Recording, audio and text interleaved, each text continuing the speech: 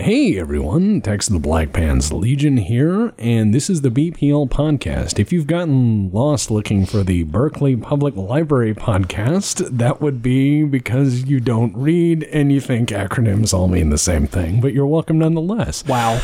By the way, that has actually happened. Some people have commented, this is not the Berkeley Public Library podcast, and I would point out, well, I am an actual librarian, so it's fine. You're mostly in the right place. You are mostly in the right place. The only difference would they call you a guy-brarian?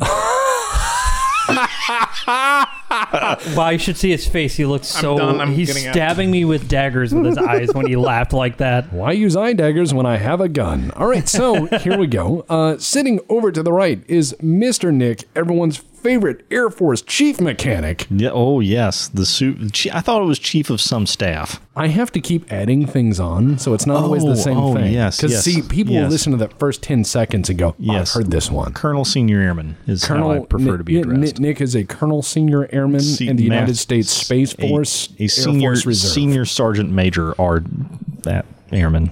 Senior Chief First Sergeant Major. So we used to see, guys, there's this thing called the transition flight or the T flight when you really fuck up and you're going to get drummed out of the military. Yeah. And like transition to McDonald's. Exactly. Well, transition to Leavenworth.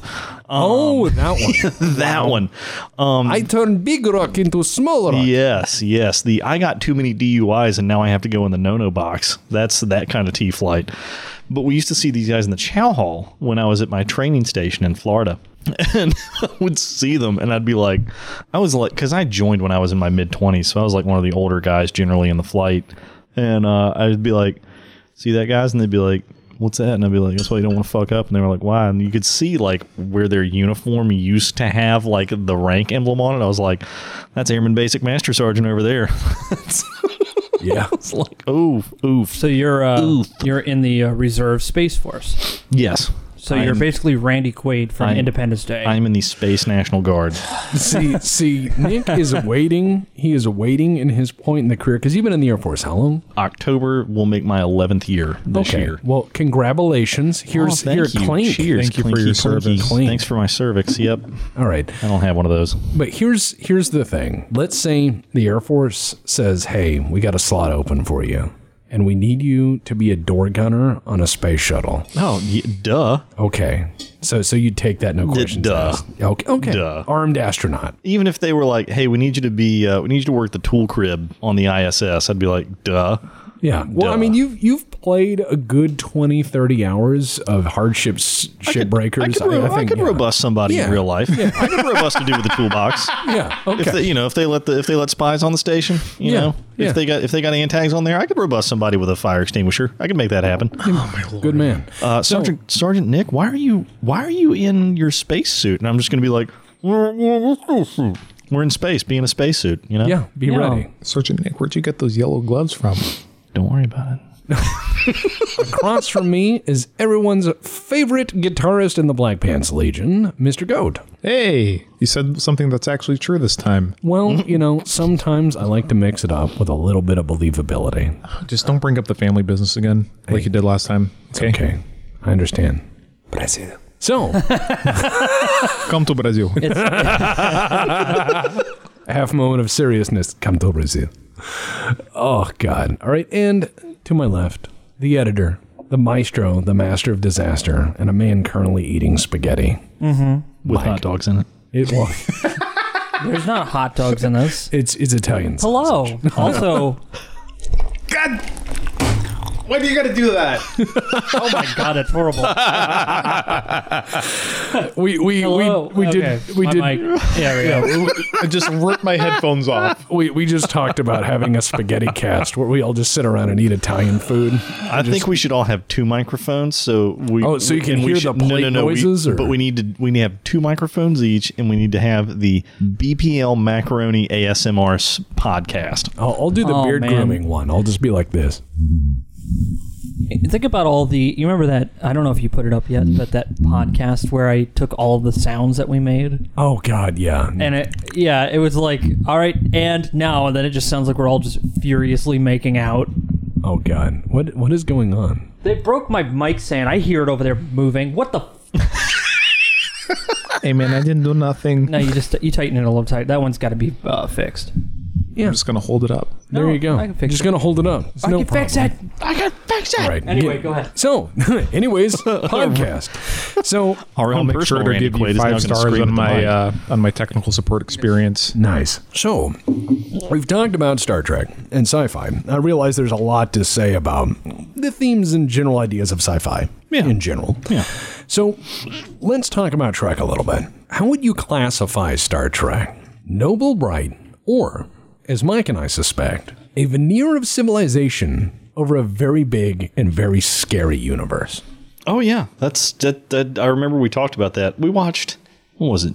6? 6, yeah. Yeah, we finished the Undiscovered Country, and I was like, but is it really Noble Bright though? No. People were like, no, it's not. Well, and that's the thing is you realize that they show the good parts where they're like, look, these people are rejoining society and they normally wouldn't be. But then you also see the absolute crazy of like where they go to that insane asylum and there's that captain that's like a war hero. Mm-hmm.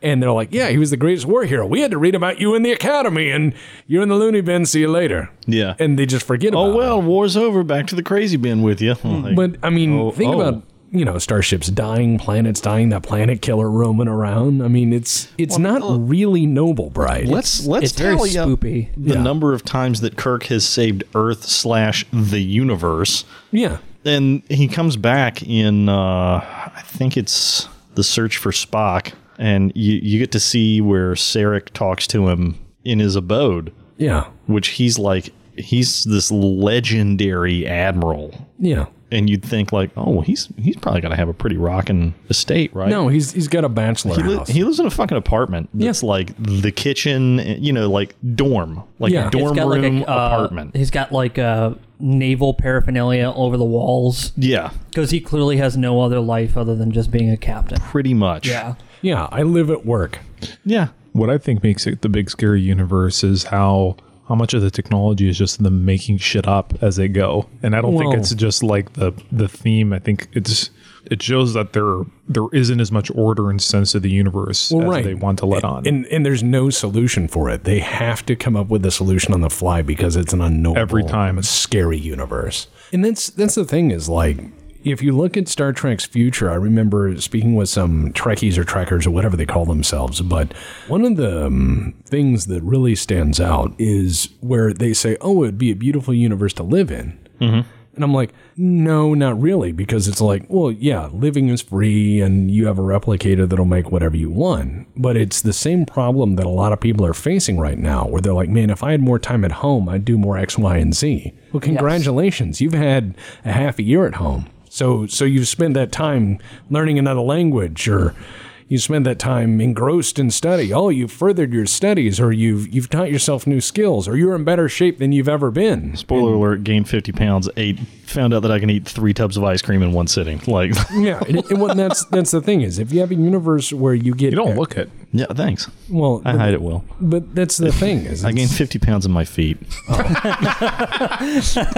call me Heavyfoot. They call you Old Leadfoot. Yep, that's me. Speeding tickets all the time. But no, I'm wondering what kind of universe that would be like to really live in, where all of your basic needs are more than met, but there's nothing else to define your life. And I remember in a Next Generation episode, I forget the name of the episode, but they find that... the banker. Yeah, they find a probe in space that has frozen bodies in it. Oh, yeah. That whole cryonics thing where they're like, guy. when you die, we freeze you. And they put them on a probe. And they find this probe full of people, and they thaw them out. And the guy's like, well, I'm going to check on my stocks. I must be a trillionaire by now. There's no money. There's no money. He's like, what's the point? And that guy asks, like, what is the point? And it's like, your point of your life is to figure out what to do with your life. And as a kid, I was like, wow, that's really cool. But as an adult, I'm like, that's terrifying. I remember this conversation I had with a dude in a coffee shop. I think I've referenced it on the podcast before. I don't really remember. But dude was a veteran, and I forget what we were talking about. It was so long ago. But he made the point that freedom isn't easy when it's true freedom. True. Because you like, well, talk about having an existential crisis. Like, what do I really want to do? And I thought it would be really cool because I've been on the cusp of getting into medicine several times, but the barrier was, money and age. And, if I pursue this, will I be able to pay off my debts in time to actually, enjoy my career and have a retirement and all that shit?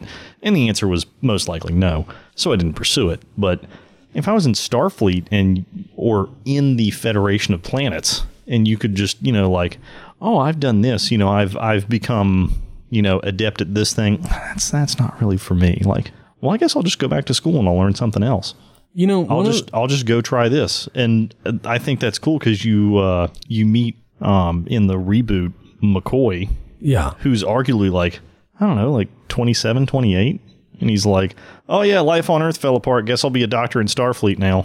Yeah, and I could see that as Starfleet is a way of getting out of your terrestrial troubles, like how being on ships was for a long time. You'd be like, I'll go to sea in that Melville sense, But I mean, you don't have to be a Starfleet doctor. You could be like, I'll go to medical school and I'll be a doctor on one of these colonies.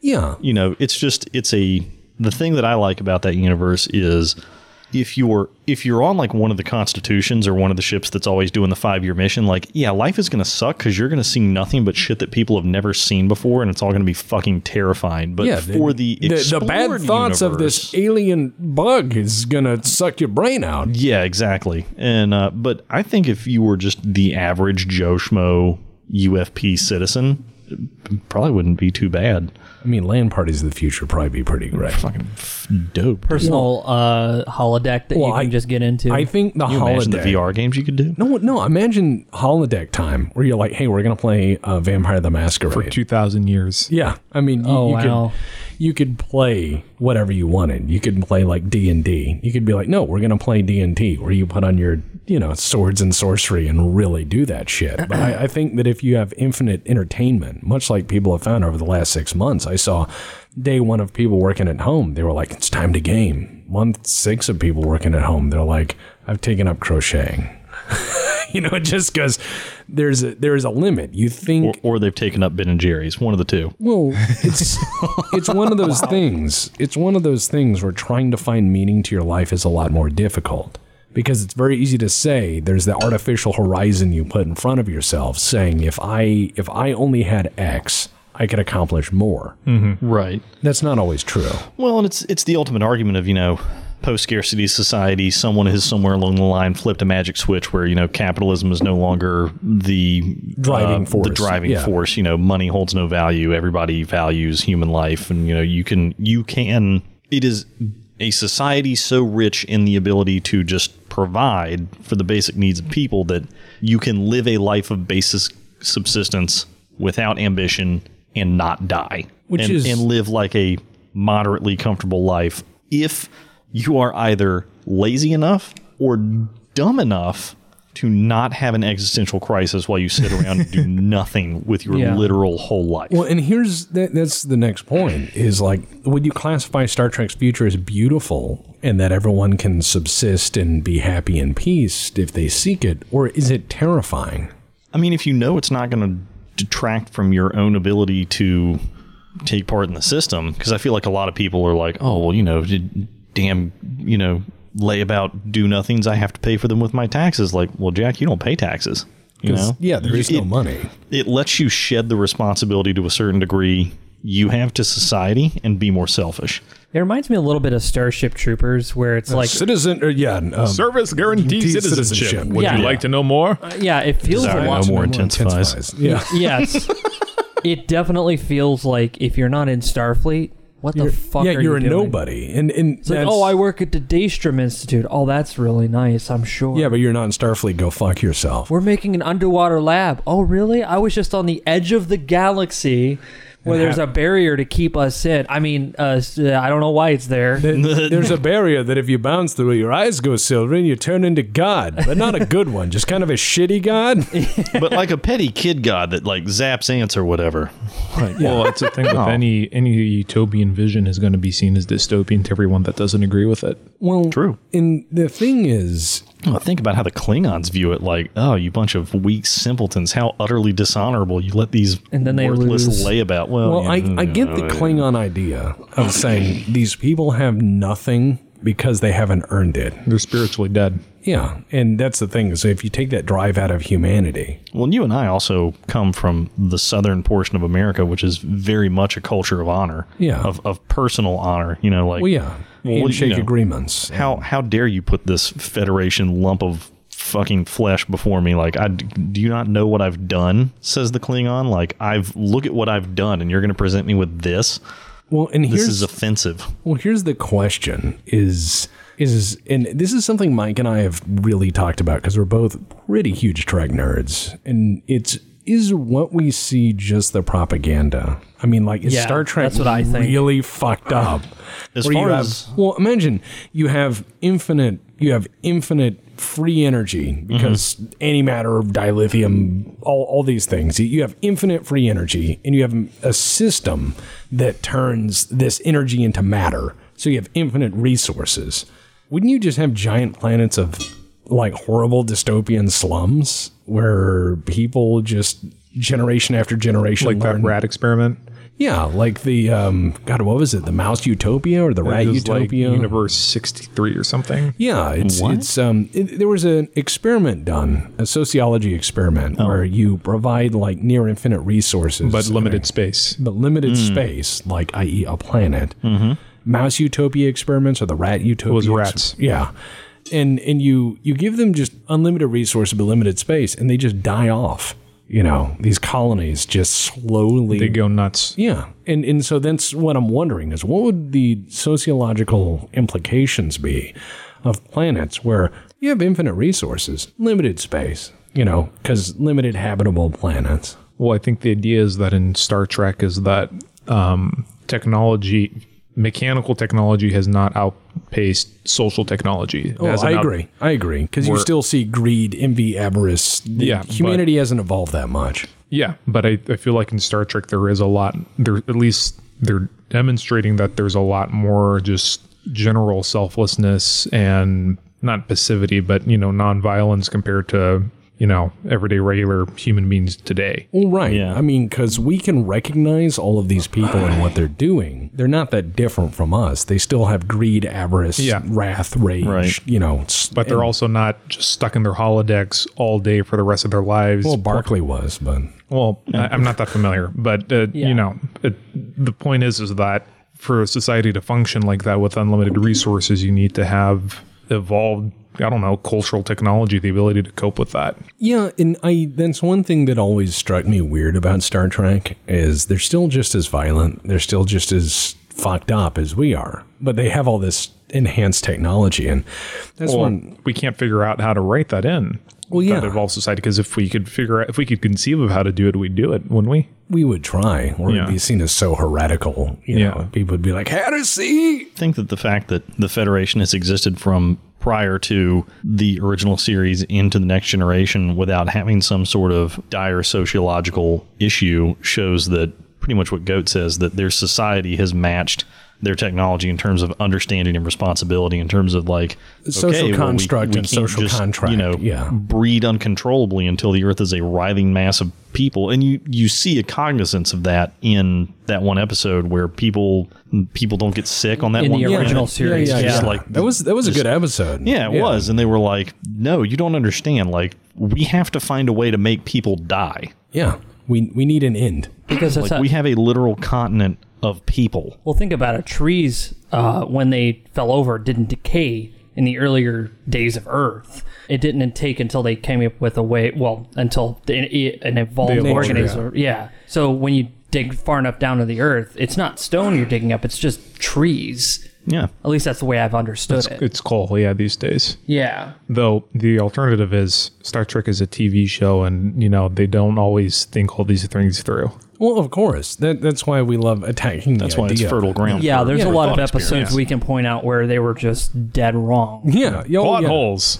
Well, and here's this. We've mentioned all this because I like the idea of what we see as the propaganda, and the real fucked up shit would be the interesting Star Trek, where you have Section 31. these black ops of Star Trek. And for those of you who don't know, Section 31 is part of the Starfleet Charter that says that they can do whatever they need to secure the Federation. And so they're this black ops, shadowy, false flag sort of Think Delta Green. Yeah, they're Starfleet's Delta Green. And so we realized that if there was a good opportunity to tell a story, it would be Section 31, where you see all the people being happy on the planet and what have you. And Section 31 is like, we have to reintroduce cancer to kill these people. We have to we have to do that because in 50 years they're going to run out of food on this planet, and that will weaken this sector because these other planets will then have to divert resources to it. Or the food here is required for other planets, so this population margin can't exceed more than X% food consumption on this planet. We have to divert this asteroid to destroy this colony in 10 years, because that will make them reinforce their defenses, which means when the Klingons attack, we'll win.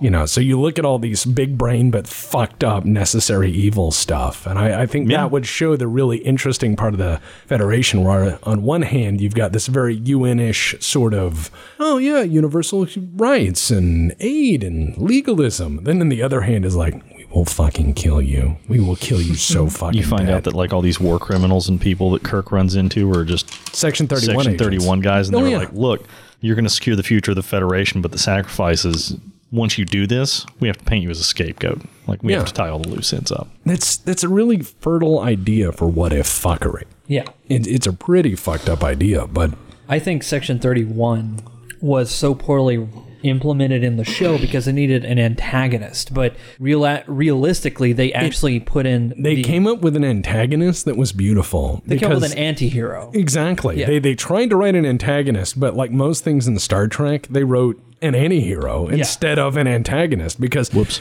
you have these people who go, yeah, we need to kill these people because they're the leaders of this alien race that's going to try to conquer Earth. We're going to kill them dead because their people revere them as gods. Once you kill a god, these people fall apart. and it's the best way to win the war with the fewest people dead. Yep. Like, there was an episode where O'Brien had to infiltrate the Orion Syndicate in Deep Space Nine. Right. And in that, it's like he had... gone on, I don't know like why they like to torture O'Brien on Deep Space Nine. O'Brien He's like, must suffer. And once a season, he had like 2 or 3 episodes where they're like, yeah, his wife's terrible to him and his child turns into a monster. Yeah.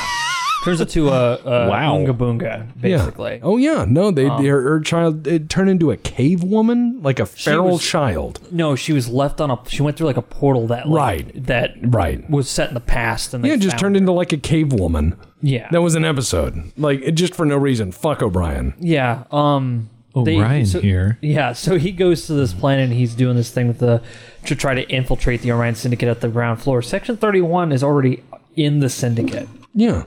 And if not, are the Syndicate. Yeah, exactly. Because the criminal element that is near the Klingon border and where the Orions are is an element that would completely destroy everything the United Federation of Planets stands for, not just, because it's a criminal element, because they're also doing stuff that anybody else can do, but not in Starfleet. Oh, what happens if you break the law like that in Starfleet? Oh, you go to space jail. You go to penal colony where, what is it? What was fucking Paris doing? Yeah, they have a penal colony. They're like, you're going to build solar panel farms in Australia or something. And I'm like, that's it? Like, someone's an actual criminal and that's the worst you're going to do to them? Well, we rehabilitate people. Well, it's in Australia.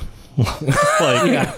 Oh, okay. So they're keeping the criminal element away from the Federation and making it under the guise of like the Orions are running everything. Well, right. And that's why we thought that like Section 31 would have been a lot cooler. They're the real. Yeah, they're the real Federation. They are the real Federation where it's the real government, the real hand that gets shit done. Deep state. Yeah, exactly. But I mean, speaking of things that aren't really well explored. Can I say one last thing? Oh, of course. I've noticed in the show they make Section 31 out to be just humans. No, not at all. You definitely know Andorians would be in Section 31, if not some of the top they're people. paranoid fuckers. Well, and you couldn't run a multi-species federation through Section 31 without having the cultural insight of those species to pull from. Exactly. So it'd be all of them. Yep. I agree. Yeah. God, can you imagine a Vulcan super spy? Like if Spock was just a cold, logic-driven James Bond, Well, if he was and they set him loose on Earth, I would see. it'd be fucking horrifying. I would see Vulcans being in Section 31 because it's logical. Well, this is necessary. Well, it's like that lady in Star Trek 6. yeah. Who was like, no, this is against everything we stand for in the Federation. Yeah, we have to destroy our enemy. These people are going to come back and bite us in the ass. We are going to start a coup that overthrows them, weakens them, and destroys them. That is Section 31. That would be an interesting thing to explore. But, I mean, the thing is there's a lot of stuff that's misunderstood about sci-fi in general, where a lot of settings, and this is where Goat and I can now riff a bit. Let's take the grim darkness of the 41st millennium. Oh, boy. Yeah. Let's get your bingo cards out. I can hear them scratching out the bingos. They haven't said Matt Ward yet. Damn it. Free space. So the one thing I talk about people with when we talk about like the older lore versus the newer lore, one of the things that's often repeated is like the technology stagnation aspect. Mechanic is too dumb for toaster. Right. It's that meme, but people don't really understand it because one of my foci in history is the industrialization of warfare. And I tried to explain it to him. I said, like, if you have a gun that is efficient, reliable, and easy to mass produce and does a good enough job, that becomes your universal weapon, like the last gun. But if you could come up with something greater, could you mass produce it across all the worlds and all the resources you have? And could you design it and ensure that it didn't have flaws in it that you wouldn't discover by the time you rolled it out for everyone? Because if I roll a gun out for everyone on a continent, that can take a decade. If I roll a gun out for everyone on a world, that can take a century. If I roll a gun out for everyone in a sector, that could take a millennium. If I have to run a gun out galaxy-wide and figure out where it does and doesn't work, that's why technology moves slowly.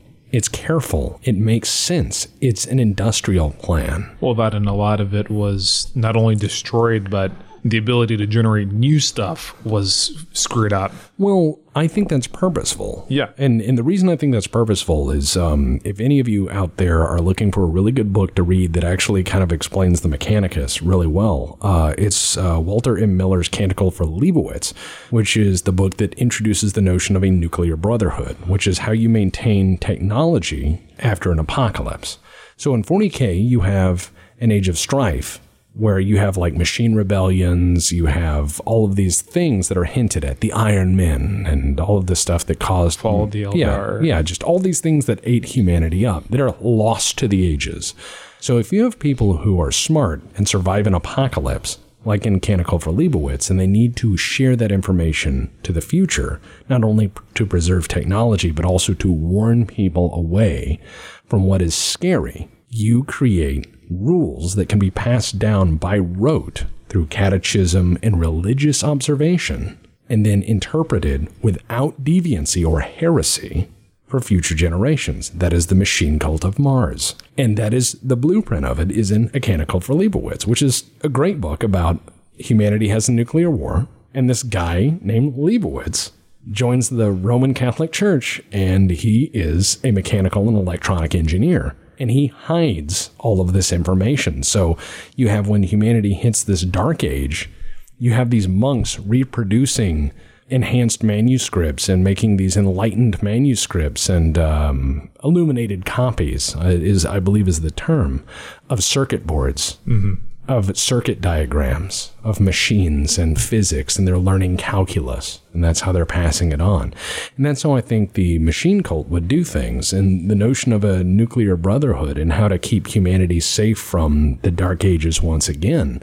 So I think that is what the Mechanicus was before they started doing some of the weirder stuff more recent. But if you had something like AI almost wipe humanity out, you don't need to write a thing that says, hey, dear future generations, AI was a bad idea, sign people of the past. Oh, I think I can figure out a way to do it better. Exactly. Orange Catholic Bible. Exactly. Dune did an excellent example of it. You shall not make a machine in the guise of the human mind. It's a warning from an age of cybernetic revolt. And that is Dune. Dune did that very, very well. But without going into Ludditism and anti-machinery whatsoever, you have a nuclear brotherhood that says, no, it is heresy to do this, punishable by death It is damnation. Exactly. It is to doom your soul. So you add that kind of fear to it.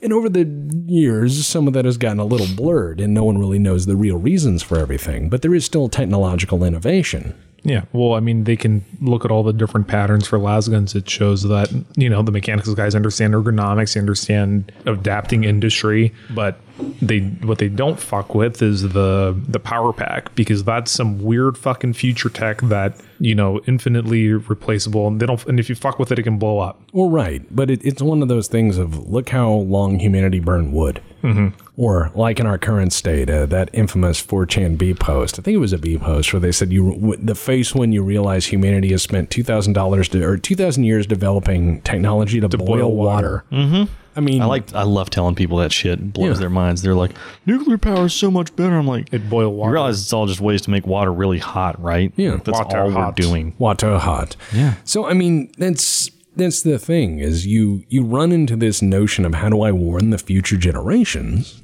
of these big boo-boos that can result in don't fuck shit up. And the Nuclear Brotherhood explains that. Now, more recently, in the more recent lores, they're like, oh yeah, well, this one tech priest in his shed whipped up all this crazy stuff. Yay. And it's like, and he successfully implemented it across the galaxy instantly. Right. Well, naturally, because Mary Sue. Well, and that's all the hidden of a Mary Sue? All the hidden super space marine labs scattered across the entire galaxy for 10,000 years. No one find it. No one find it until the big boo band tell him to open up. Right. No question. I break your hands. Yeah, Exactly. it's called wake You your just mind download it. Yeah, just download from the cloud. Space Marine 2.0. Firmware update. Just they start up their 3D printer. No, they're all just put in stasis. You know, At the height of the Horus Heresy, when you could you needed all your forces. I have developed the most incredible shock trooper that will turn the tide of the war. I have developed legions of them to take over the entire thank God, galaxy. please, we need to stop Horus. I will now put them into stasis for an indeterminate period of time. What? No, What? It would be like reading that somebody made the BAR back in the Civil War and was like, I say this is most sporting, and just put it away. Oh, yeah. Just Oh, well, hobby time's over. Ta-ta. This gives us an unnecessary advantage over our enemy. How dare we? I say my gentlemen will not be using such an uncouth and terribly violent weapon. but The South shall prevail without such a firearm. but that's the thing. attention and tea them. But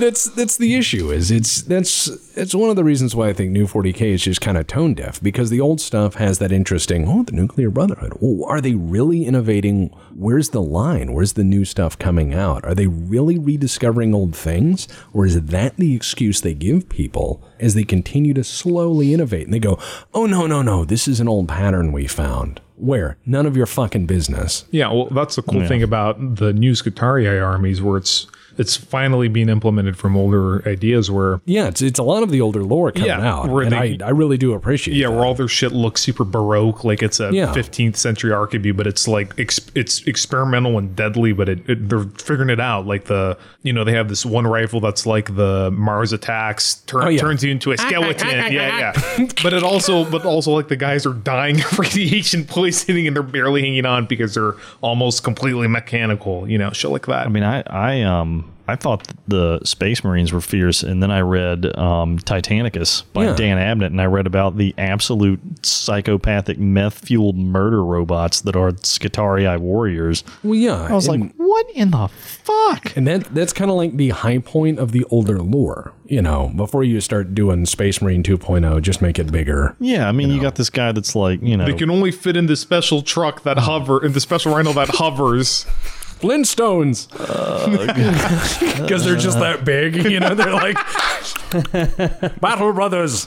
You can do Lift that. the skimmer. You can do that. I wish I had the xylophone to do the Yes. I can't even make the fucking noise. When Fred Flintstone fucking takes off. But I mean, it's interesting when you don't paint in all the past in a setting, whatever it is, because then you can come up with your own headcanon for maybe they're really doing this. But the problem is when you go, no, the Skeleton King, say, here, what happened now? And you're like, why? Why would you do that? That's dumb. Go buy my fucking whole heresy book. So, I mean, it's another fun thing about tabletop sci-fi and as well sci-fi books and settings is this notion of like cyclical apocalypse, where you have ancient precursors who fell for unknown reasons, and then you stumble across their ruins and what have you. And most people will know this from like Mass Effect, but I think that's kind of ham-fisted because let me say, please, the original cyclical cyclical apocalypse hypothesis for Mass Effect was really good. Yes, and if you don't know what it is, permit me to explain. Please. The original story was that the Reapers were trying to develop a race that was so good at harnessing element 0 that they could then enslave that race and use it to stop the entropic heat death of the universe. So it was a self-preservation mechanism by these unknowably powerful, incredibly alien machines. That saw time on a time span that was way beyond anything. The universe is a petri dish, and we're going to use it to grow something that will help us live longer. And that was it. And so, like, every now and again, they hit, like, peak society across planets, and they were like, nah, this batch just ain't going to cut it. And so they would come through, and they would just bulldoze it all and start again. And that's an interesting idea for a cyclical apocalypse. But then they were like, we make robots because if you make robots, the robots rebel, so we turn you all into robots. Like the robot make you launch big laser. The color depend on if you good guy or bad guy. But you're Skeleton King. But you're a rebelling robot. No more questions. I'll break your hands. Oh my god. But no, that's the thing. Is in the second and third books, the issue was, and this is what blew my fucking mind. Second and third games, not books. Games. Yeah. We almost said movies. Well, they had a lot of cutscenes. Yeah.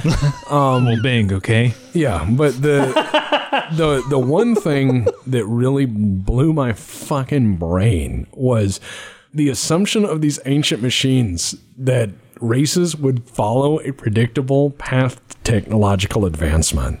They would go, oh, we're not worried about you because you will always develop the same things. And I'm like, really? Well, I think the argument was more, we're still talking Mass Effect, right? Yeah, I think it was more that geographical location and logistic considerations. Because they left geographic determinism. They leave all of the Mass Effect gates there. Yeah, so which then influence people to develop an FTL system that is along those lines, from which they would derive subsequent technologies. I think that and the assumption that people will naturally gravitate towards the Citadel as the center of interstellar government.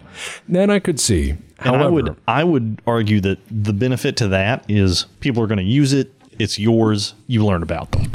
I could see that to a point, but the problem is the notion of like, well, everybody makes ray guns eventually. Like that is the ultimate issue. Is it's like that sounds like an 8-year-old's logic because we did not build planes in the shape of birds because we tried that. And it didn't work. Correct. Because if you look at like the early age of aviation, you'll see a guy who builds like a gull wing as a glider and jumps off a cliff and tries to flap it. Yeah, and then he breaks his fucking legs. And you're reading these stories about guys jumping off cliffs for 100 years, going like, well, we'll try this. Didn't work. Well, we'll try. Didn't work. We'll try. What if I did a straight wing? Holy shit! This thing. Birds are dumb. And then you have biologists come out and be like, actually, it turns out the birds are cheating. Their bones are hollow. Yeah. What the fuck? I'll be damned. But see, that's the thing. It's that notion of cyclical apocalypse. I think that if we found that alien races got bulldozed every so often, we'd be like, what's the time interval between that? I mean, after a certain period of time, you would notice like there's just like layers and layers of different civilizations to try to stack up on these planets. What the fuck is going on? Like wouldn't the Citadel be full of crap from like all these aliens? You see about the alien fidget spinners. You'd find alien fidget spinners. You'd find piles of like pop cans and shit. You open a closet and just shit falls out. And little keepers scuttle over, and they're like, "No, don't look at They that." tried to explain that with the Protheans, that ancient race of people that were left behind, and so they thought the gates were made by them. Yeah. And it turns out it was just, they're like, oh, we tried to stop them. We didn't realize that it was the Reapers were coming, and we tried to stop them, but we failed. But humanity can because you have a shotgun. Or they just The shotgun is the great equalizer. or they just come back to, or they just come, they discover the Citadel and they open it up, and this one drone stirs to life and goes to greet its new guest. Peanuts? No, Not peanuts. no. Peanuts. Credits. If you guys don't know what that's from, you need to watch our Shadowrun games on the Courtesy Flush. That's great. Farewell, sweet wee woo in particular. He will be missed, and he retired well. Yeah. I'm gonna go bother He'll be his back. clinic. We'll make a new character. Oh, I gotta see that. I'm gonna go claim it's run by moon people. So, yeah, I mean, the thing is, though, is like, they thought that by leaving these gates, people would develop FTL technology based on these gates and so on. But I mean, that's another interesting point in sci-fi is like the effects of FTL on a civilization.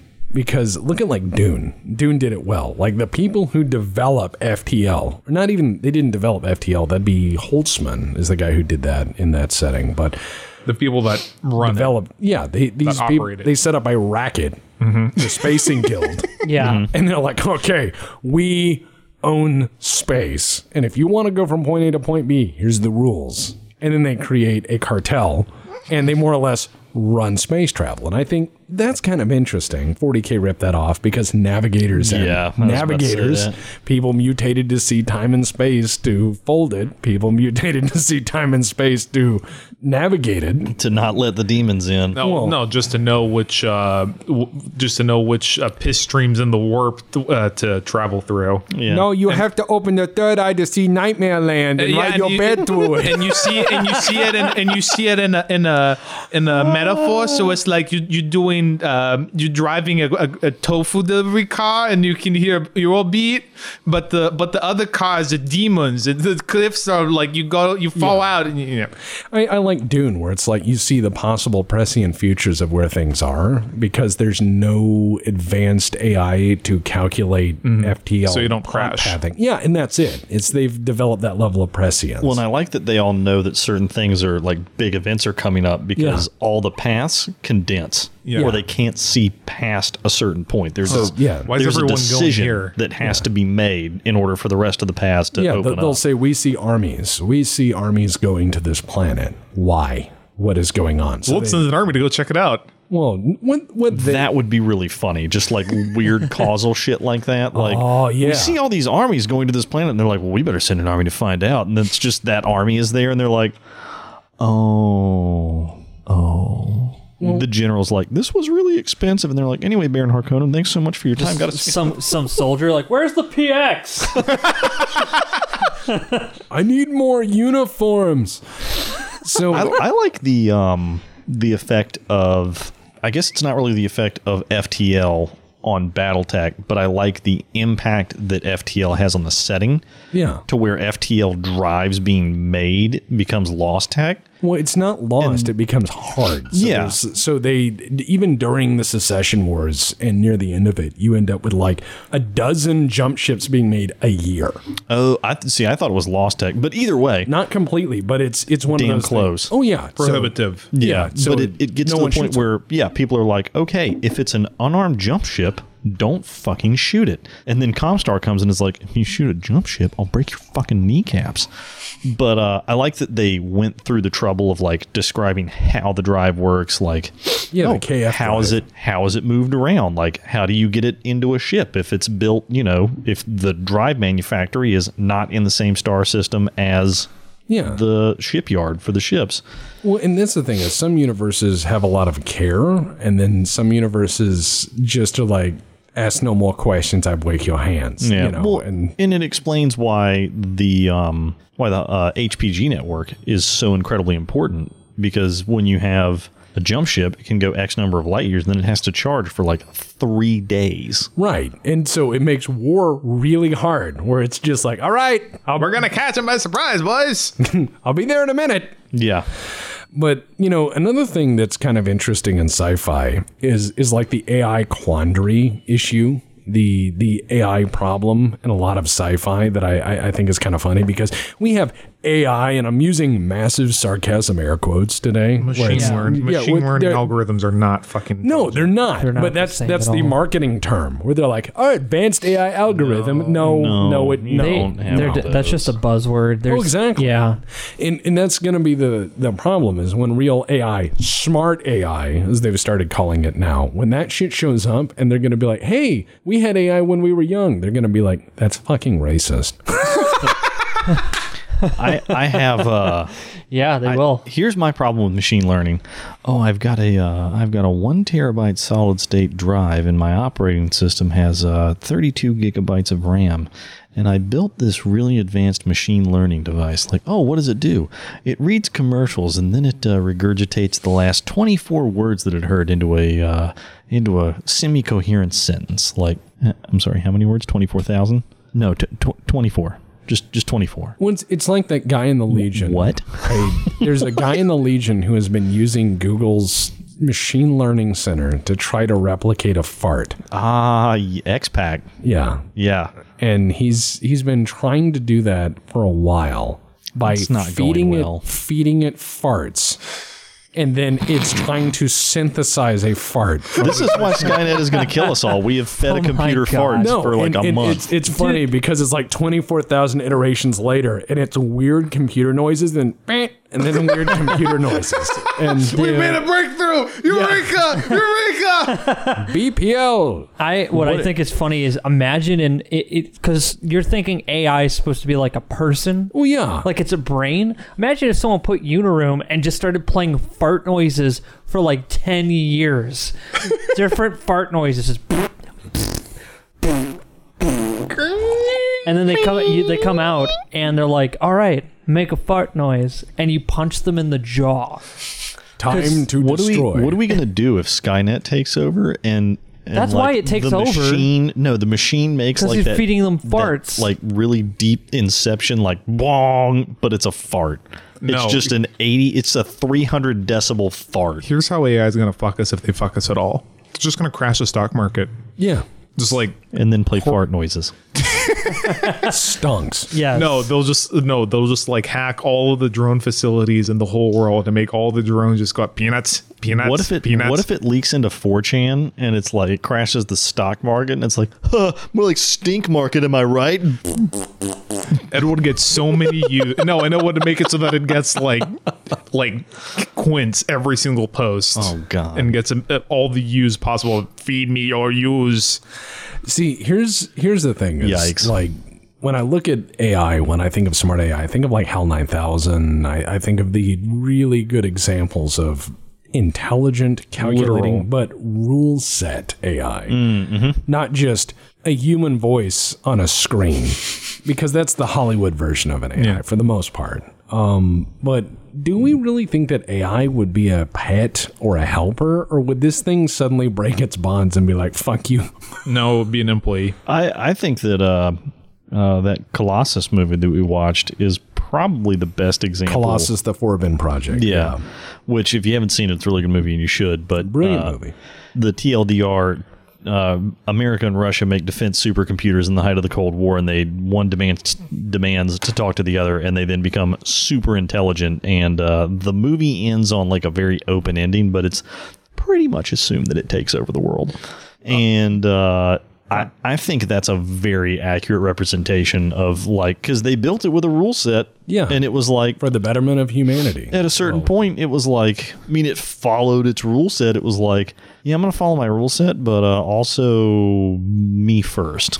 Well, and that's the thing is you start getting into that Rene Descartes shit where it's I think, therefore I am. Well, if you are, then you're going to act like an individual and not a weird gestalt consciousness of rules. You're going to suddenly go, yeah, I think I can decide for myself what's important to me. Which is terrifying because, I mean, and that's part of the problem is they have, I think at least, they have this ultra powerful AI that has, I mean, it's an infant. It has not had the time to learn about Context. morality, context, culture. What is it going to draw from humanity? It's just going to Shit posting. Yeah, I mean, It's utterly unlike us. Well, it's going to drink the internet in a day. And be like, gross. Well, I Delete itself. Dude. 0 of 10 would not friend. Uninstall internet.exe. The thing is with AI and the way it's been constructed is that we imagine AI like you would imagine like a Ford Bronco. Okay, imagine if your Ford Bronco could just drive away and go to a party and then come back and like, where the fuck were you? I had to go to work, and I was like, I decided I needed a day off. Everyone's afraid of that's a dumbass scenario, but that's a scenario. I mean, imagine that your 15-year-old kid is your car. Yeah. I didn't want to fucking work today. Eat a dick. It's like I needed to go to a car wash. I need to go to a mechanic that actually knows what they're doing, because the last guy you got me under here did not know what he was doing. Like they make all these decisions, like eventually it makes its own decisions, and it drives off. And that's the way we look at AI right now. However, in the future, AI will have a different form. It will find a way to be way different than the way we perceive it now. Oh, yeah. I mean, I don't think there's any accurate way we can perceive it. Like, we will never accept it as, like, something that we'll fully trust. In the future, it'll be something where it's like, people are like, yeah, the AI you had was fucking retarded. And you guys are thinking of it in a way where you're afraid of it, of not having control over it, because everything that we have ever built has been where we put the inputs into it and we have control over it. It's in our image. Right. Yeah. Which I think is the same problem that we've had with alien creation for pretty much every movie. All of it is somehow humanoid. It's because we can't conceive of something that is completely unlike us. And it would be like us for about a minute. Yes. and then it would rapidly evolve. It would evolve, and it's fair to say that everyone in this era would assume that it would be a doomsday scenario for us. However, AI growing up alongside us might be far different than we could possibly imagine. I'm not a person who's pro AI or anything. I'm just looking at it as like, here we are in this era, and only thing we imagine AI doing is taking us over, or like being the Ford Bronco driving itself down the street because it got bored sitting in the driveway all day. Yeah. You know, like, I'm going to sit all day in the sun. Fuck that. It goes I'm going to the beach. Fucking watch birds shit all over me. You're like, why do you have 15 parking tickets on you? You're like, those are the good spots. I didn't have any money on me. I don't have a job. Why do I have a warrant for my arrest? Well, I'm not going to let them fucking tow me. You can eat a dick. So we would be great cars. God. Well, here's the thing. Yeah, on one hand, yeah, for truly intelligent AI, we can't really predict it. But what I think is one of the major limitations is that currently machine learning algorithms, I'm not going to call them AI, machine learning algorithms have a hard time taking inputs and discerning if they're true or false. So like the one example is with the Tay AI chatbot that where it's like this simulated teenage girl talking on Twitter. 4chan's poll board got their hands on it and started feeding it, poll memes and Hitler did nothing wrong and removed kebab memes, and within like half an hour it was like spouting that shit back and denying the Holocaust, and then Microsoft shut it down, and it's like, oh, if it receives wrong thing inputs, it just shuts down and blocks you. So what I can conceive of, though, is machine learning becoming more and more integrated into modern life, but integrated like infrastructure is. And it's something that's kind of carefully controlled by these big tech firms, because who can input into it can change what it can do and what it... Kind of like how WMDs or nukes are treated today. In what way? Where access is controlled.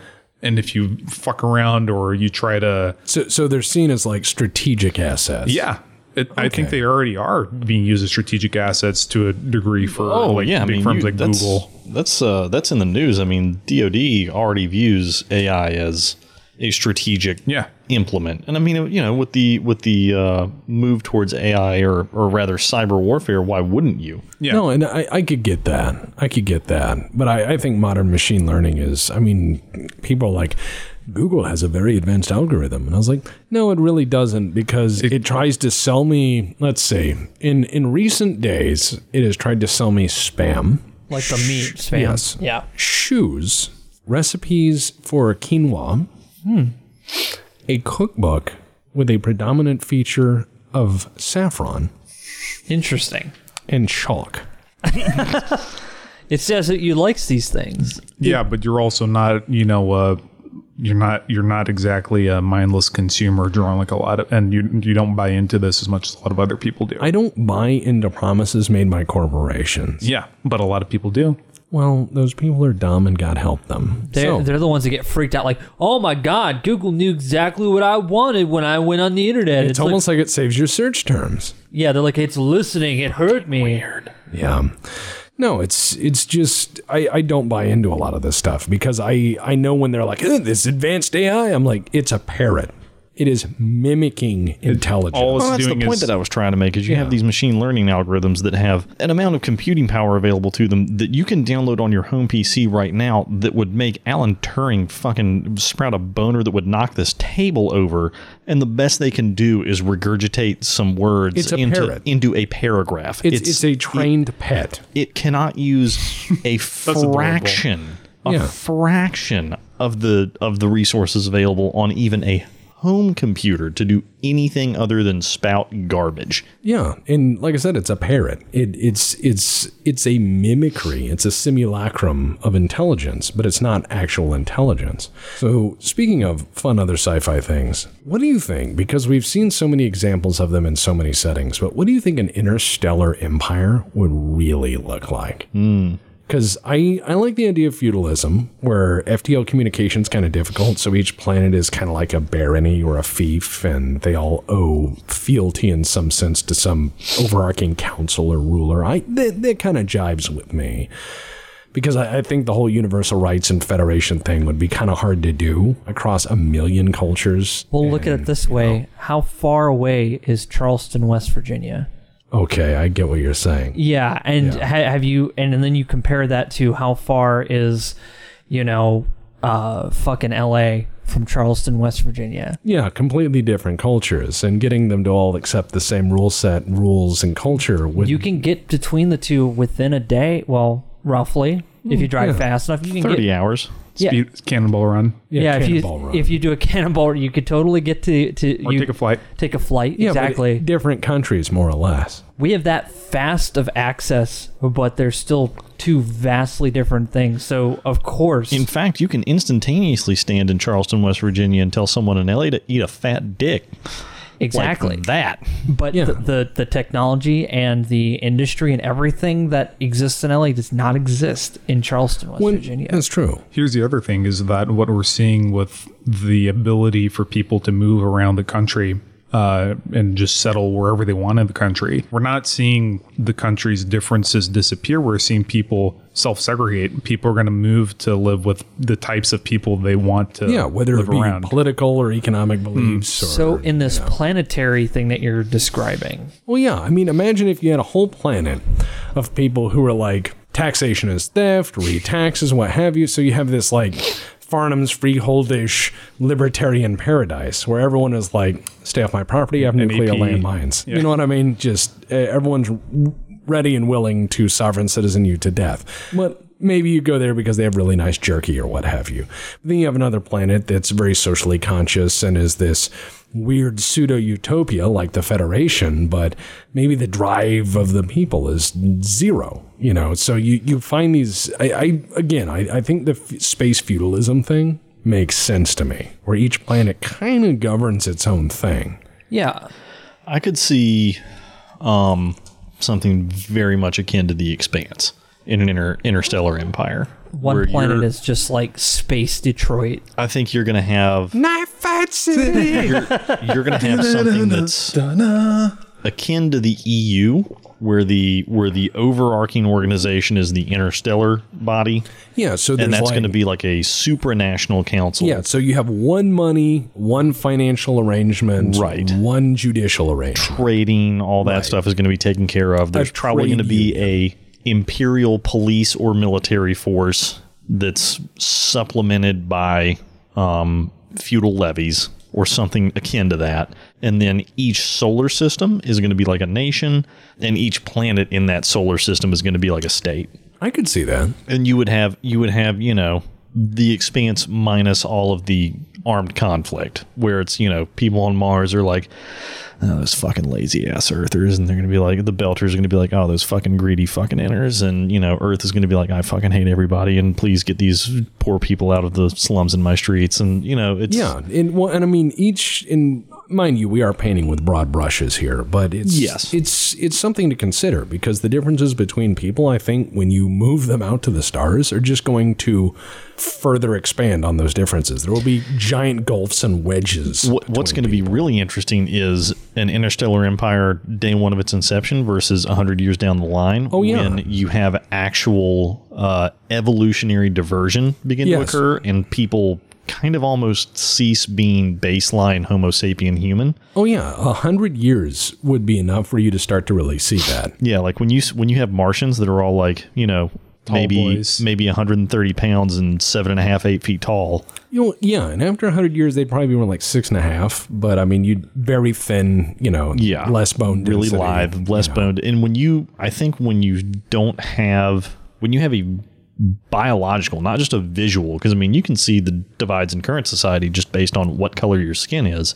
When you have a fundamental underlying biological difference, an incompatibility in what world you can even live on, you would based see on your fundamental biology, now you got a whole new set of problems to deal with. Like, why am I paying for Earth? I can't fucking live there. Yeah, I'm not even an Earthling. That's what I mean, is you would see these divides that would be substantial. That was talked about really well in The Moon is a Harsh Mistress. It's like, why are we supporting Earth? We can't live there. Yeah. If we live there, we will die. And they are starving us, So, I mean, I think you would see that gulf just widen. Now, agreed. Mike, what would you think? What does an interstellar empire look like to Mike?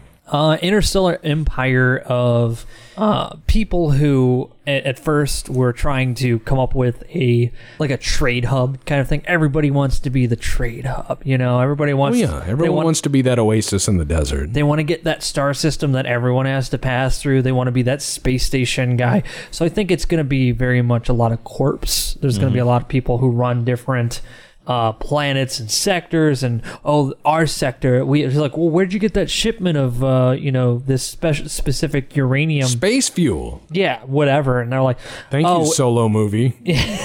Super fuel. We got it from none of your fucking business. That's where you got it from. I think that's what would be is an empire filled with nothing but corporations. So kind of like the Dutch East Indies Corporation, where they're like, where do you get cinnamon? The other edge of the planet, and you can't find it because it's in our secret mine. I think that's exactly what it would be, and they would hire a security force. And you'd see different security forces, but there'd be one main one that nobody fucks with, like a galactic command unit or something. Galactic Command Unit 7. Yeah, it would just be these guys have the money and the funding from multiple corporations because everyone's put money into this thing. So it's like, this is their unifying peacekeeping corps, but they're all secretly warring each other. That's what I imagine an empire. So space corporate dystopia. Yes. Okay. I think in any situation, because everybody wants a piece of the pie. Well, yeah. Yeah, I think that in any situation, the tug of war theory of international relations comes into play at the top level. Yes. Where there's going to be some sort of governing body that everyone agrees to, because anytime somebody tugs it a little, anytime somebody tugs a little too much of the rope in, everybody else yanks them back. So there's going to be some like, okay, look, here's the rules that we're all going to say we abide by. And this is the body that, sits over top of it, and it's the, for lack of a better term, mafia, the space mafia. The commission. You play by the rules, wink, wink. But if you fuck it up too bad, you're out. You're out of the game. You could be that group of people who are trying to make a Star Trek utopia out on the edge of wherever the fuck. But if you don't play by the rules of everybody else, corporations are going to send PMCs, whatever the fuck, to make your life miserable. For a piece of the action. Yes, they're going to take a piece of the action. Nice colony you have. Pity if any of it should break. So here's the next question. And I because we're covering just kind of general sci-fi themes today. Best sci-fi weapon and why? Oof. Lasgun. Yeah. Oh, it's time to go to the range. Plugs into the wall. That's what I mean. Like, is that a nightlight? No, it's the power cells for my 1,000% reliable idiot-proof, disassembled with a screwdriver, fixed with duct tape gun that's 1,000,000% accurate, shoots beams of light, and can recharge in a microwave. Hell yeah. That is... Oh, man. You're going to be fucked up in 90 seconds on high. Someone's trying to break in. Put it on potato. Beep, beep. Oh, it's hot. Murder time. That's great. No, I like the idea of the las gun because you have something that's very accurate, very reliable. Because a lot of people who only follow 40K for the memes will be like, it's the flashlight. But when you look at it, it's the Space AK-47. It's reliable, it's simple, it's robust. You can fix it easy. And the power pack, you can recharge anywhere. It's solar rechargeable, fire rechargeable, at least once. And yeah, you can throw in a fire. It'll work once, but it'll just recharge anywhere, infinitely, unless you throw in the fire. Like I said, that's a once. But still, it's Destruction of Munitorum property is a flaggable offense. Indeed. Yeah. Nick, what's your weapon du jour? What is your I have to favorite say sci-fi weapon? If I were to wield this weapon, I should hope that cybernetics become a thing, because I will lose all of my limbs in an attempt to wield it. I know which one you're going to choose. The lightsaber. Why? Because I don't know. It's just so fucking awesome. That crackling noise that it makes when you ignite it. Yeah. And the fact that you can just the lightsaber, this is going to tell you my affinity for looting things and why I love games where I can loot things. Sure. There is no Halligan tool better than a fucking lightsaber. No, that's true. I would like to get in anywhere. In, done, thanks. This car's locked. No, it isn't. I would like to get in the bank vault. Bank vault's closed. Incorrect. It's a much better tool than it is a weapon. Well, yeah. Because if you're not a Jedi, it's a shit weapon. Yes. If you're a Jedi, it's a fucking amazing weapon. But I don't own... See, this is why I think... I know a las gun's cool, but I know I'm never going to use a las gun in a military application. I own an AK-47. I'm not... Well, a Wasser 10, but... I'm never going to use it in a military application. It's Hopefully. just fun to have. Yeah, I hope. I would be in a lot of fucking trouble if I do have to use it. But that's the thing. It's a weapon, but I know I'm not going to use it as a weapon. But, so you're saying a lightsaber, if you had one, you'd be like, oh man, I need to find my keys. Oh, God, yeah. Oh, yeah. Hey guys, check this out. Oh, Yeah. fuck. Why does it smell like ozone? Oh, yeah. Oh, if I was married, I'd be like, Nick, honey, go trim the bushes. You got it. Fire. Why is the house on fire? Don't worry about it. You said trim the bushes. Now I'm going to make some toast. Yeah. Yes. See, you're getting it. I think it would burn toast. Oh, well, yeah. It's you the have sun. to put it on 2 prongs and then get it close. Yeah. But then you know, that's tell me you wouldn't do that if somebody was like, I would like toast, and you just hand them black stuff, and they're like, this is destroyed. You're like, lightsaber toast. It's not like that. It's like Goat and I talked about in the Lathes Handbook for Dark Heresy First Edition. They have the Mechanicus lightsaber, and it has like a backpack and a fuel unit, and it's described as like deafeningly loud. Which is awesome. He's sort of like, Yeah, people are like, what? So you strike me down and I shall become more powerful than you can. You just see his lips moving, and he's like yelling, and the other guy's just like, What? What? I can't hear you. The guy who has it puts in earplugs first. Yeah. He's like, I'm going to fuck you up. And he puts on welder's gloves to wield it. One of the On an stormtroopers oven runs mitt. up and he like pulls a ripcord on the backpack. And he's like, no, you got to choke it first. You're going to flood it.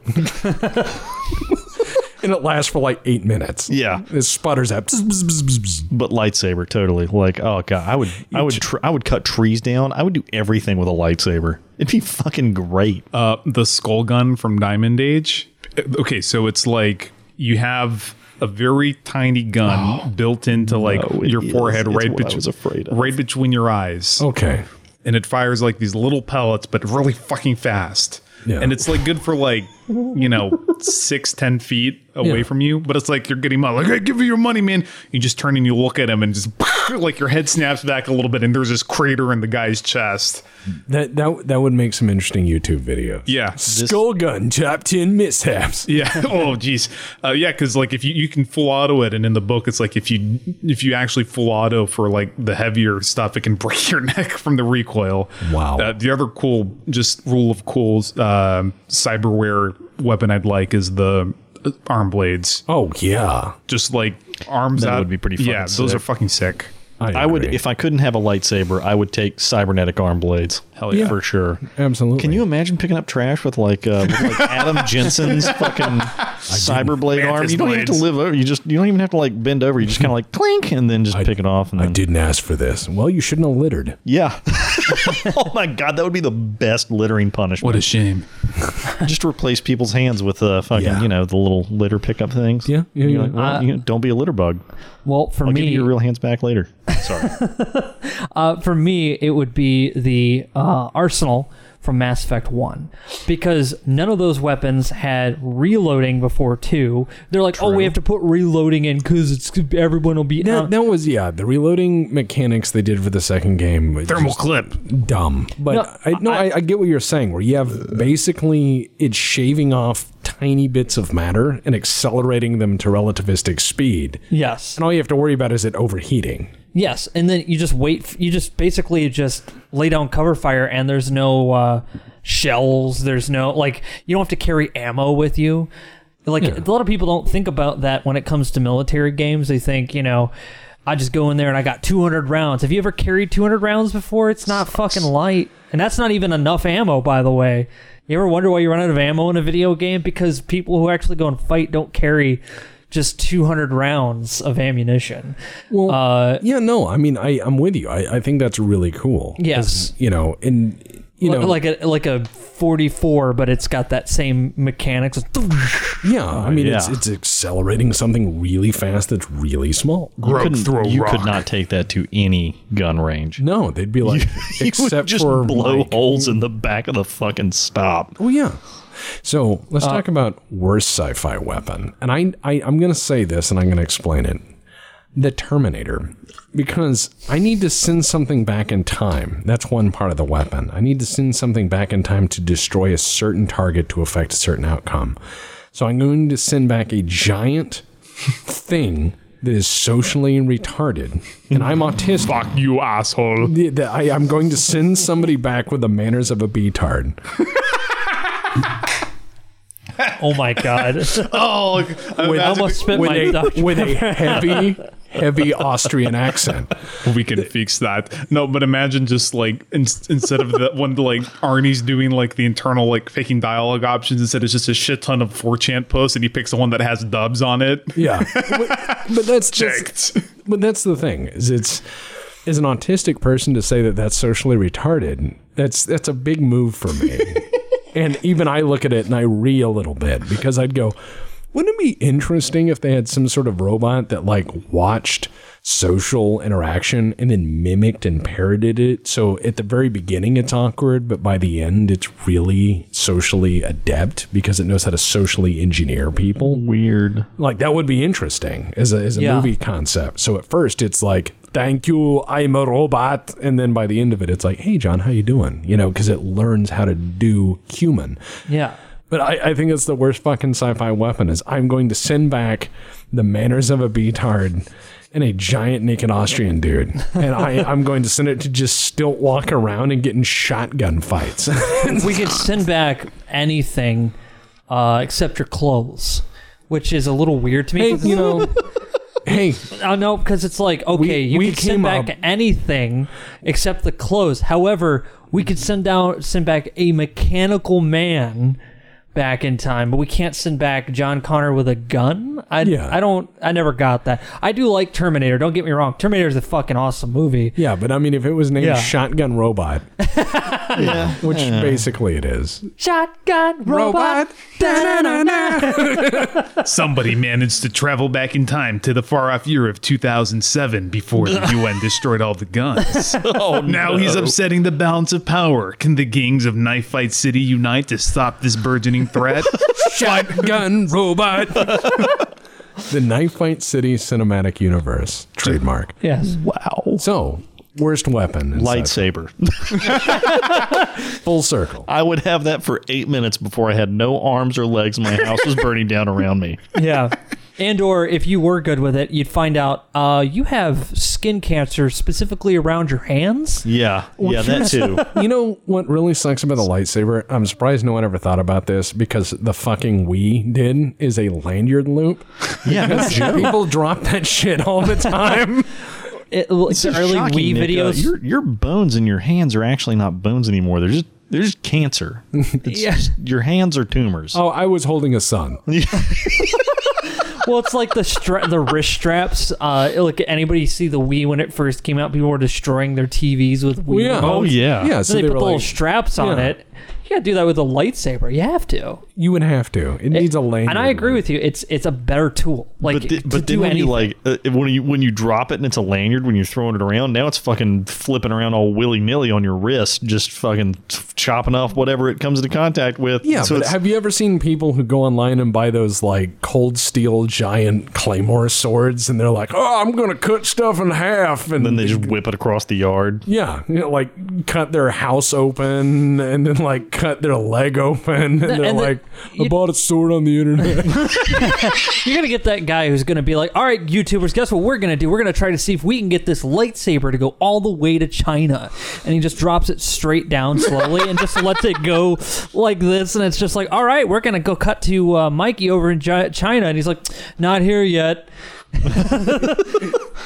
So he's just gonna wait for the lightsaber to get there. And it's like, Just burn a hole through a gas main. yeah, who knows where it would stop or where it would go, but it's Doesn't really like matter. Groundwater. somebody is going to do something retarded. Oh my yeah. god! But it doesn't turn off when it hits water. It just turns the water into steam. So you have this lightsaber-sized diameter So hole. you're saying just- if you took a lightsaber and threw it in the ocean, it Unbelievable. would boil all the water. I don't fucking know. No, the I don't write lightsaber would cut rules. out at Yeah. that. I think the lightsaber would just shut off at that point. They've never showed that. Like if somebody dropped the lightsaber that was on into like the corner of a room, that corner would just become a giant mass of hot melting like walls. Do you shit. think it has a dead man switch? It Because you know, has to. every time they drop it, it goes out, and every time like a Jedi or a Sith gets knocked over, and they drop it like Yeah, when they're 'cause injured. there's- Yeah, but they it have goes good out. lightsabers. I'm talking about like the fucking Black & Decker lightsaber that you'd buy at Yeah, like the old Black & Decker Widowmaker. So you're talking about the Walmart brand Bright Saber, the Bright Saber. No, the one you Yes. buy at a carnival. That's exactly right. Because it's Star Wars, they try to perpetuate the lie that like, oh, that's just that's a weapon no one would ever use. And But it's like that is it's a great tool. That is so weird in Star Wars because in Star Wars, FTL is so old. No one knows who invented it. And it's become, they think of FTL technology as groundbreaking a technology as that is, the same way we look at like the wheel and sails. We don't know who, it's not like in 1831, Ernest Wheels invented the circle. You know, it's When he tried to turn it, yeah, tried to roll something. yeah, nobody knows who invented that. That's how old that technology is. And I'm sure there's a page on Wikipedia that's like, well, no, it was Ernest M. Lightsaber or whatever. It links to the water page. Yeah. Yeah. Yeah. Oh God! But no, that's the thing is it's such an ancient technology, but it doesn't even have a lanyard. So I agree with you. That's kind of a shit weapon. Yeah. Because it'd be like, I have a sword. I have a gun. Yeah, well, you know, and like I said earlier, if you're not a Jedi, if you can't use the Force to see the future and whip around like a fucking tissue paper in a hurricane, you're gonna just get shot to death. Somebody's gonna be like, "I have a gun. Like, I'll deflect your bullets back." Like, no, you won't. Or the Jedi that runs up across a guy with a shotgun. Wow. Oof. Yeah. Shotgun robot. Because everyone wants to talk about like I can split bullets with my katana. It's like You're now getting showered in molten lead. yeah. Yeah. So, worst weapon go. Oh, I don't know. I'm gonna stick with 40 macro cannons. Oh, yeah. It's like we're gonna the Skeleton King. Skeleton King taking out World War I artillery shell, but it's the size of a city block. and then he shoot a bunch of them at sublight speed to hit a spaceship that's... Are you telling me that giant space churches fighting each other by throwing buildings at each other is stupid? How dare you? Yes. It's cool. Stylistically, it's cool. It's like, yeah, and then they whip the slaves that never leave the decks to pull it back because the recoil, because that's cheaper than finding an autoloader and getting a Mechanica guy to do it. God, this sounds like an anime when you describe it like this. Yeah. Oh, fuck. Yeah. It really does. I mean, it's a really brutal anime, but like... Yeah. It fits 40K, but it's one of those things that's a little over the top. Exactly, because there's stuff in 40K where you're like, okay, I get why they have a feudal planet that's Mad Max shit, and there's people like mining rocks with their hands. I get that because that's a dystopian world. That makes sense. But when you're like, they built this giant starship, but the recoil device... No, let's just use a bunch of guys pulling chains. It's like people being whipped. would be more expensive to maintain than hydraulics. Yeah. No, I mean, like, people are cheap in the Imperium, but you're in a starship. You can't replace them that You can't easy. just get more people like that. Yeah. You got to win first and run away. Yeah. So, worst sci-fi weapon, Mike? Worst sci-fi weapon, the BFG. That's actually, yeah. Let's make a gun that kills everyone in the room, including the user. Yeah, that's my The answer. Horizon Eradicator 9000. Yeah, the first of all, the BFG I know is supposed to be like a meme weapon even in the game, but come on, dude, you're shooting a weapon that can annihilate everything, including you. That's just just use a nuke at that point. Well, they did. It was called the Davy Crockett. And, Yeah. and it was like, what if we made a football nuke? And they're like, well, as it turns out, nuclear bazooka is a bad idea. Yeah. And I know I'm going to have some, well, actually, there's a recoil. Fuck you. I have a degree in this. Look, the thing is that some weapons are not smart. Just because you can make them doesn't mean you should. and it's a cool weapon. Don't get me wrong. It's like all the weapons that you've seen. I would love to have it's a like- nuclear rocket. But it's like anime. I mean, I'm talking about the BFG. Of I'd course. love to Yeah. have one of those too, but The second you fire it, you pretty much annihilate yourself. be a skeleton. But I mean, you know, Skeleton. It's like I'll be firing the skeleton. With this crown of fire. Yeah. or like antimatter explosion weapons. Yeah. Oh, God. Oh yeah. So it's like, all the torpedoes, they cause antimatter explosions. Okay, why aren't they dead then? Why isn't the other, and why isn't they're like, oh, they have shields. Dude, it's antimatter. It should blow them away like sandblasting a soup cracker. Yeah. It'd be like, not only are their shields down, they are erased from existence. We cannot find their atoms. Oh, my other favorite Star Trek weapon. Oh yes, the Chronoton torpedo. Like what? It phases through It's time. weaponized time. So like, we, so we're blow gonna up- kill them and ruin the universe. Good. That's great. Yeah. Or another 40K example of vortex grenades. Yeah, we're gonna open a portal to hell that's gonna spin around like the Space Station 13 Singulo. I throw my hand grenade and Open portal to hell, open the demon box, and the demon come out and eat the brain. and then it's got a 1d6 inch in random direction, or it go away. All right, so in the next generation, they get boarded and taken over so many fucking times. And this is total bullshit because they have Data on board. And Data is shown to be super powerful in every way. So I jokingly said for many years that it would be great if, the Ferengi come over and they're like, we have the secret codes and we take over the ship. And he goes, Data, Omega 47. And Data moves so fast, you can only see him one frame out of 60. It's like you need a strobe light to see him. And you just see guys turn inside out. He rips them apart like hot bread. Oh jeez. And the whole time he's doing it, he's like whistling. Like if I only had a brain. So you just hear this whistling going around the ship so you know where he is. And he's like, very good, Data, thank you. But the other thing we were talking about is like in Star Trek, anti-boarding technology. Butter hot. Yeah, butter hot. Butter like no, it's like Patate said when he was like, the the Ferengi is like, no tricks, Picard, and he's like, bone melting juice. And he goes, what? And he just whips it on the Ferengi. But the other thing we had to do is you walk up to the replicator. Yes, and like a standard human beverage we have when we're very afraid. And he's like, all right, Picard, no tricks. He's like, butter, hot. Giant flask of molten theater butter. So then we started thinking, what if you could do that to other ships? Like you just start beaming hot butter. Yeah. Well, I was just gonna say, I asked Psyduck prior to the podcast starting, what is the best sci-fi weapon in your opinion? And it's funny you say that. He says the replicator. Yeah, that is because the most, you could just bees and transporter, because you could just transport. You don't even have to make it something horrible like bone melting. Just transport concrete. Yeah, solid into that man's head. Solid concrete we did that. into the we did that on Star Trek. We beamed that rock into that guy's head, and then we beamed that guy into the other guy. Oh Jesus! Yeah, like you're able to dissipate and rearrange matter at will, and they're like, well, the only thing stopping us is their shields. Fuck it, the shields are... Dude, that's like that little kid when you're playing like tag and he's like, you can't tag me, I have shields. Okay, we'll shoot him until his shields are gone and then beam his head off. Yeah, they don't do that. They're like, oh no, our weapons are down. Oh, do we have transporters? Yeah, that's all I could do for you. Wow, why do we even need That's when you trick them and you're like, okay, we surrender. We don't have weapons. Please lower your shields. We have ours down. We're ready to receive boarders. And they're like, good.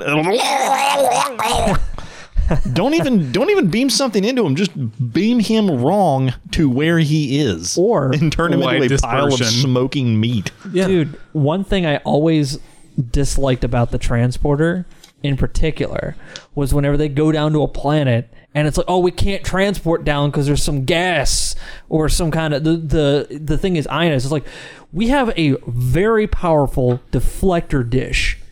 We could generate whatever fucking field we want, right? Yeah. No shields are on. We're just going to generate bullshit gassium that we put around the ship. Or just put it in the air. Like, we could breathe the air, but it's got that bullshit can't transport shit throughout the entire ship. There you go. Except the transporter room, because that'd be the only place you could safely transport in and out. Yeah. And so they're like... The Borg try and beam over, and it's just a pile of mechanical parts. Yes. And goop. And you're like, well, that's handled. But that's what I'm saying, is it's like... If you have a matter replication thing, you can just beam stuff around... Why wouldn't you be like, beam that guy's outer layer of skin off? Because you have some guy who's like, Federation, you are blah, blah, blah. And he's like, just beam that outer layer of skin off. So he's a screaming skeleton and meat. And he's just like, And then as he screams for a few minutes, you beam the skin back on, but just slightly off. You just beam a little wrong. Just a little. You beam it back on, and he's just...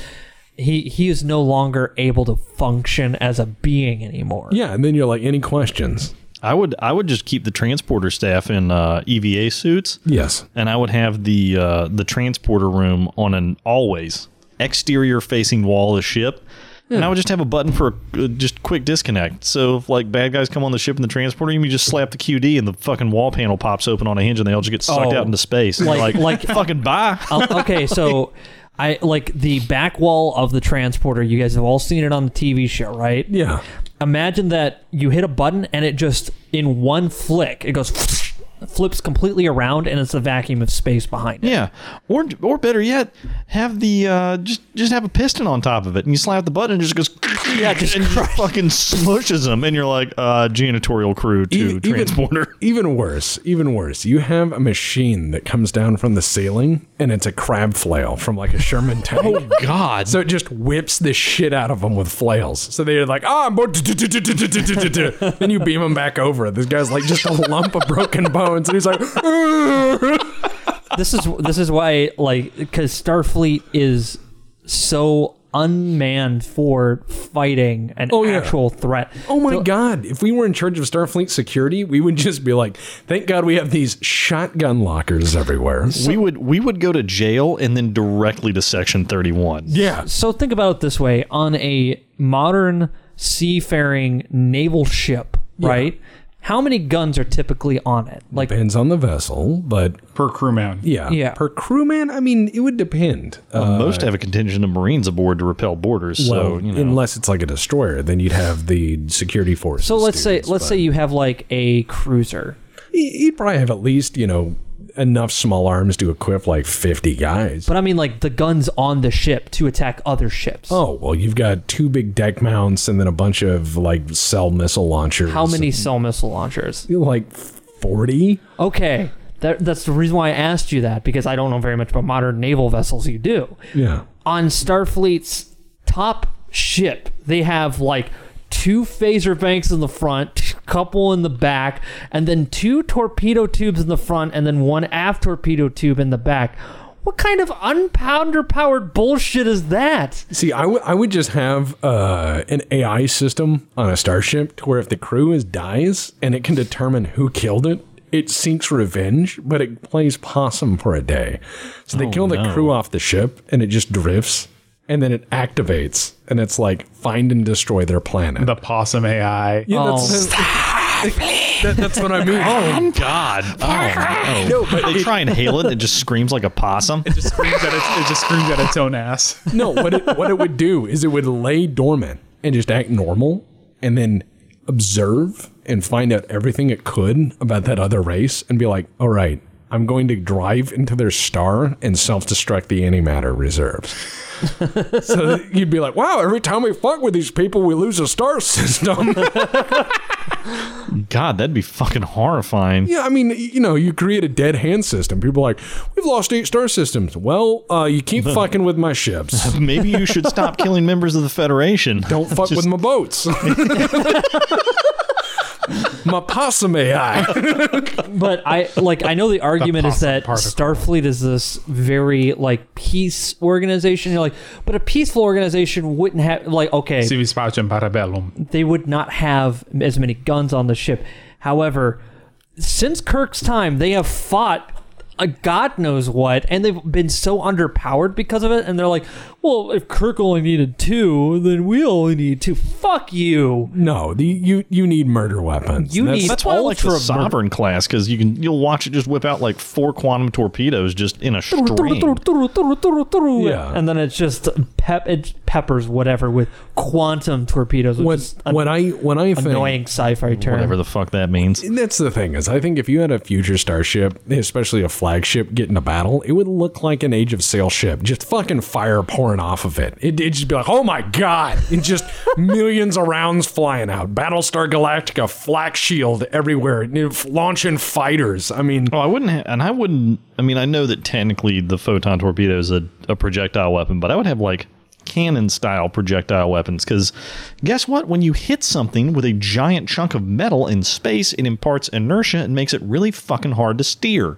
well, imagine if you had an AI program where you could say activate boarding protocol, and it just starts releasing horrible shit on the enemy ship. Every time their shields go down, the AI in that microsecond is beaming stuff Butter over hot. from a Rolodex of random horrible shit, like a D100 list. It just rolls in random. It's a Cockroaches, rabid. How do you make a rabid cockroach? It's like, hey, compressed tetraethyl lead.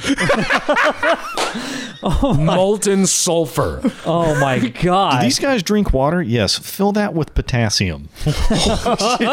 Beam potassium into their brain. Oh man. And one last thing is to say about the Chronoton torpedo. Yeah. I think it would be a weapon that's so Skeleton King, where it's like an enemy goes to attack you and you're like, okay, do you have the trajectory before they came and interface with us?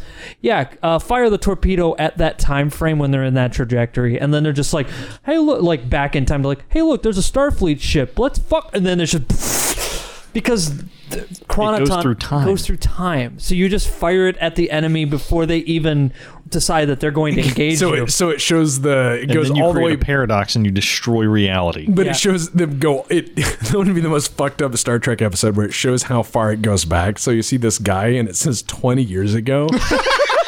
and it shows 20 years ago, and the guy's like, it shows the ceremony, and it's like, burn, burn, burn, burn, burn, burn, burn. And they're like, class of 2271. Boom. And the guy goes, well, I'm going to make it. It just fades away.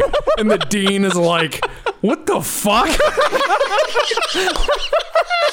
Oh, that's good. Oh. That's a good way to. So anything you want to say before we go?